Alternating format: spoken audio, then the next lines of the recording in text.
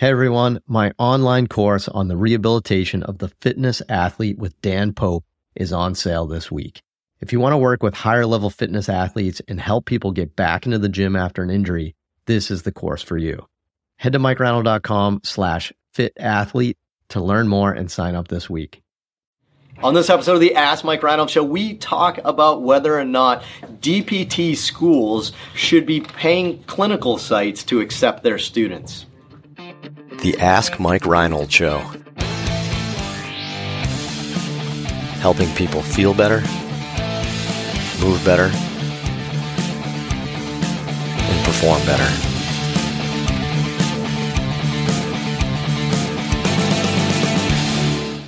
Welcome back, everybody, to the latest episode of the Ask Mike Reinold Show. We're up in Boston, Massachusetts at Champion PT and Performance. Dan Pope, Lenny Macrina, Dave Tilley, and Mike Scaduto here answering your questions. All of us from the Performance Physical Therapy team. I just want to say that. Here at Champion, rocking away, right? Before we begin, Lenny is going to introduce the students, but with our new segment, Fun Fact segment by Mike Scaduto. Mike, give us a fun fact for the episode.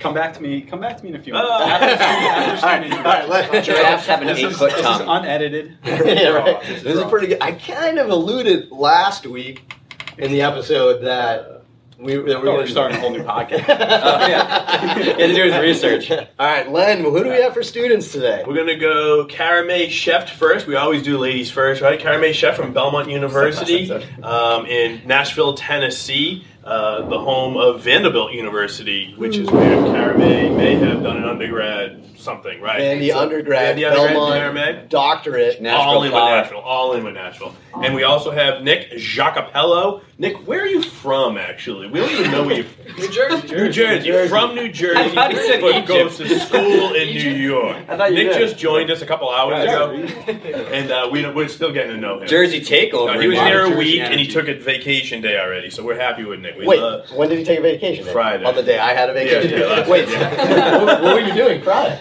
I had my sister's graduation. Okay. right. How many sisters do you have? Legit. That's legit. I mean, how much she's going to graduate several times in her life, right? Like, College graduation. It was pre-approved by Toro.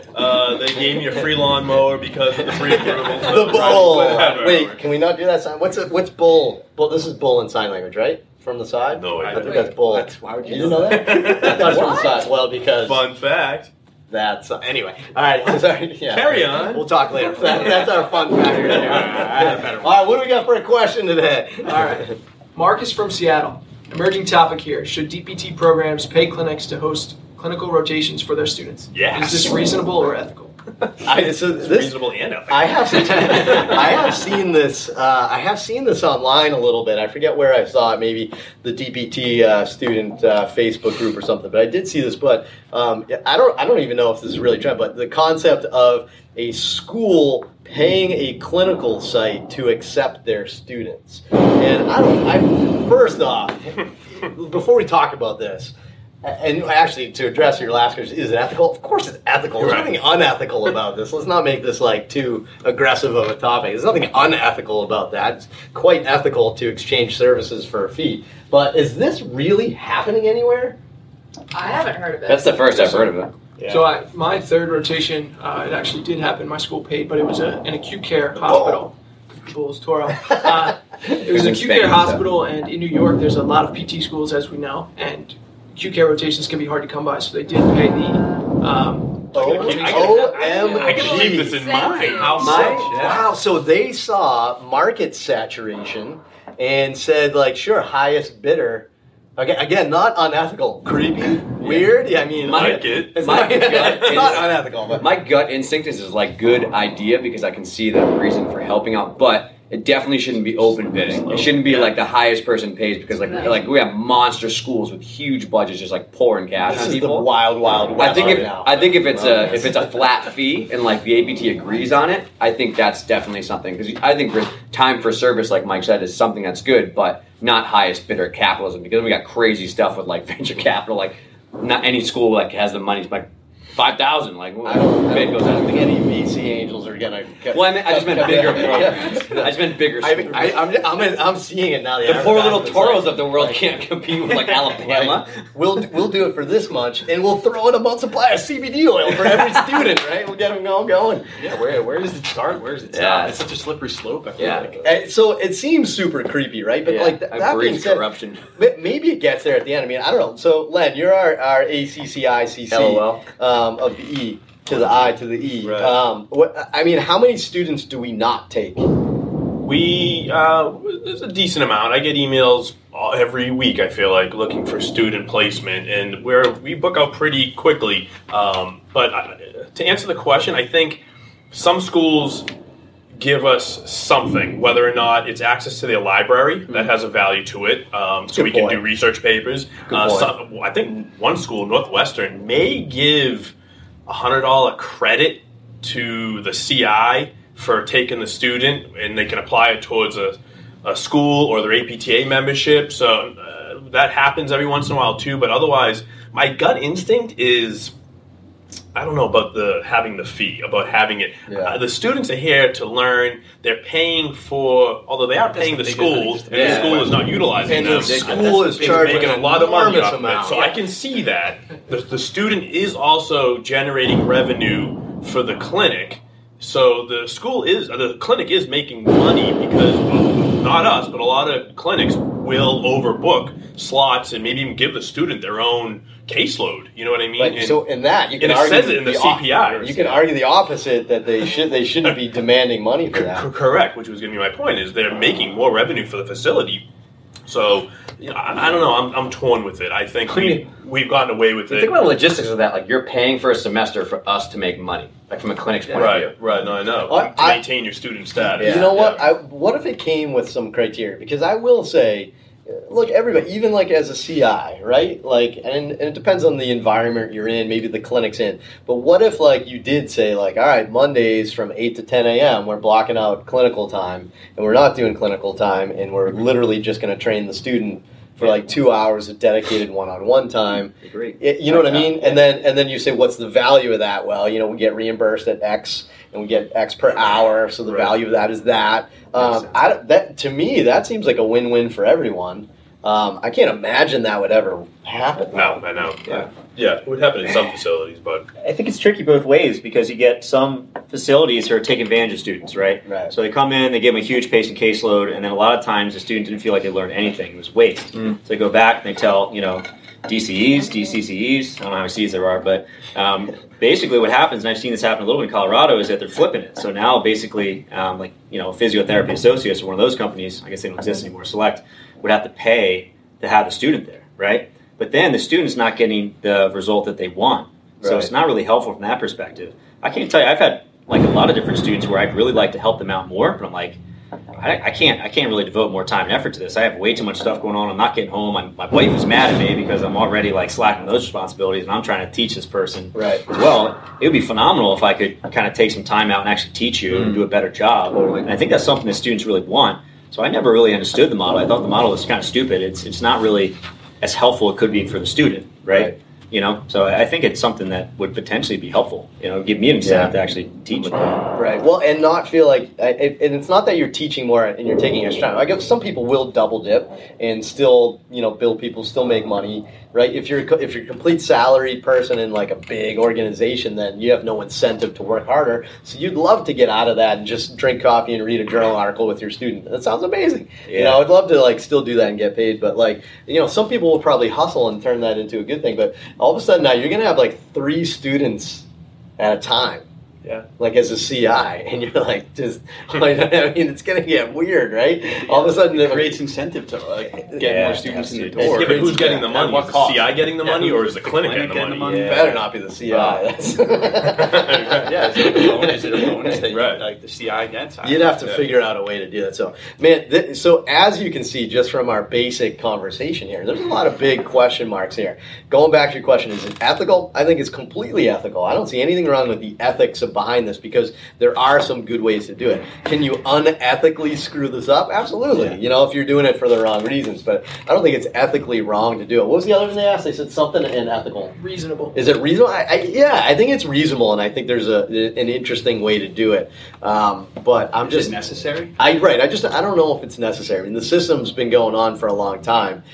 If you could guarantee that somebody got extra attention or extra learning or something along those lines, like let's say we started something where every Monday morning we dissect this cadaver, right? And now all of a sudden we got to buy a cadaver every quarter. You know what I mean? And then there's like extra expenses involved.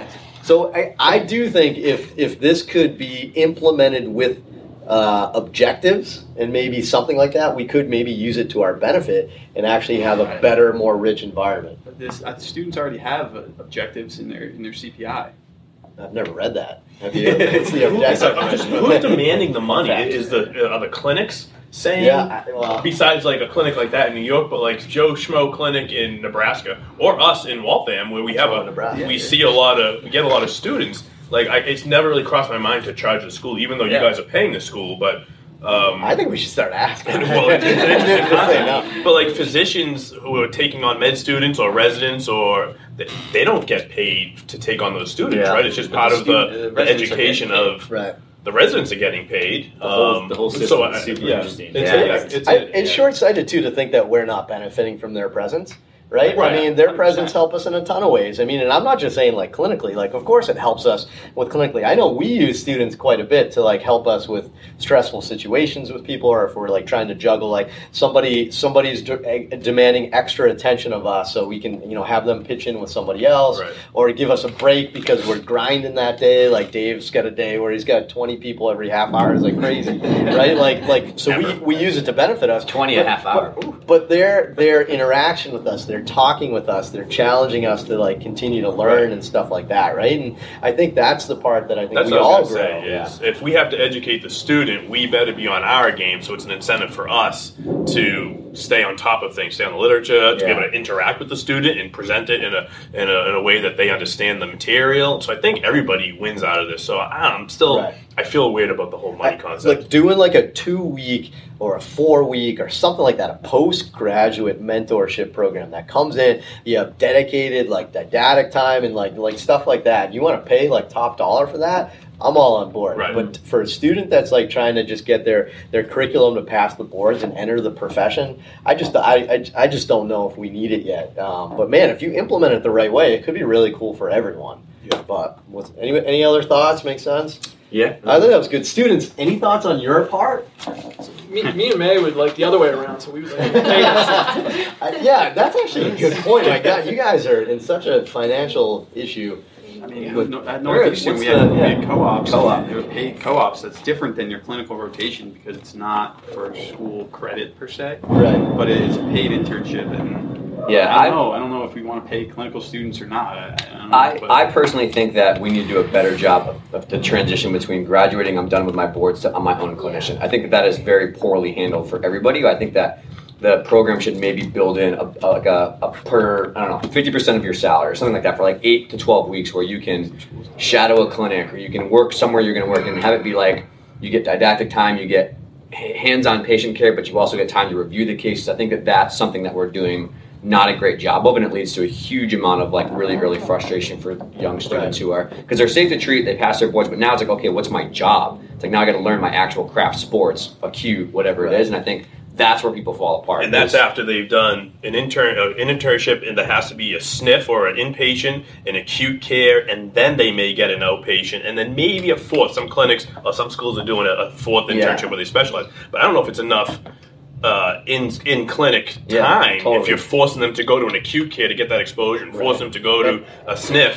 Totally. You know what I mean? The answer can't be a 12-month residency. No. There's got to be something in the middle. Right. But the perfect example is one of the last students was worried. She wanted to take Mike's course and take some other stuff to get ready for post-board life, but she was like, I had so much to study for the boards. If we took on that person back for 8 weeks at 50% caseload and you had 6 hours to do this and 6 hours for that in your day, you could like think, process, learn, brainstorm cases, study courses. Like I think that'd be very helpful. So I think we should try to do that more. Maybe a financial. And we should be paid. Maybe we should open that up for Champion. We should. We've been talking about 10-week program for the longest immersion time. program. We got to figure it out. But awesome, good grad immersion. Great episode. Good question. I mean, I'd be interested to see how this develops. I don't know if we have an answer. I think we've had a lot of good thoughts on it, but we'll see. But head to MikeReinold.com, click on that podcast link, and you can fill out the form to keep asking us great questions like this. Be sure to go to iTunes and Spotify to rate, review, and subscribe, and we'll see you on a future episode. Thank you.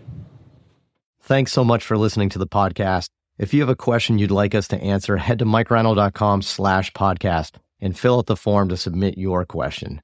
If you enjoyed this podcast, please subscribe, rate, and review us on Apple Podcasts, Spotify, or wherever you listen to your podcast. And please share this with your friends to help spread the word. It would really mean so much to us. Please check out all my online courses, articles, newsletter, and more at MikeReinold.com. There's always a ton of great perks for my newsletter subscribers. And be sure to check for my other podcast, the Sports Physical Therapy Podcast, where I go deep into topics and interview leaders within our field. See you on the next episode.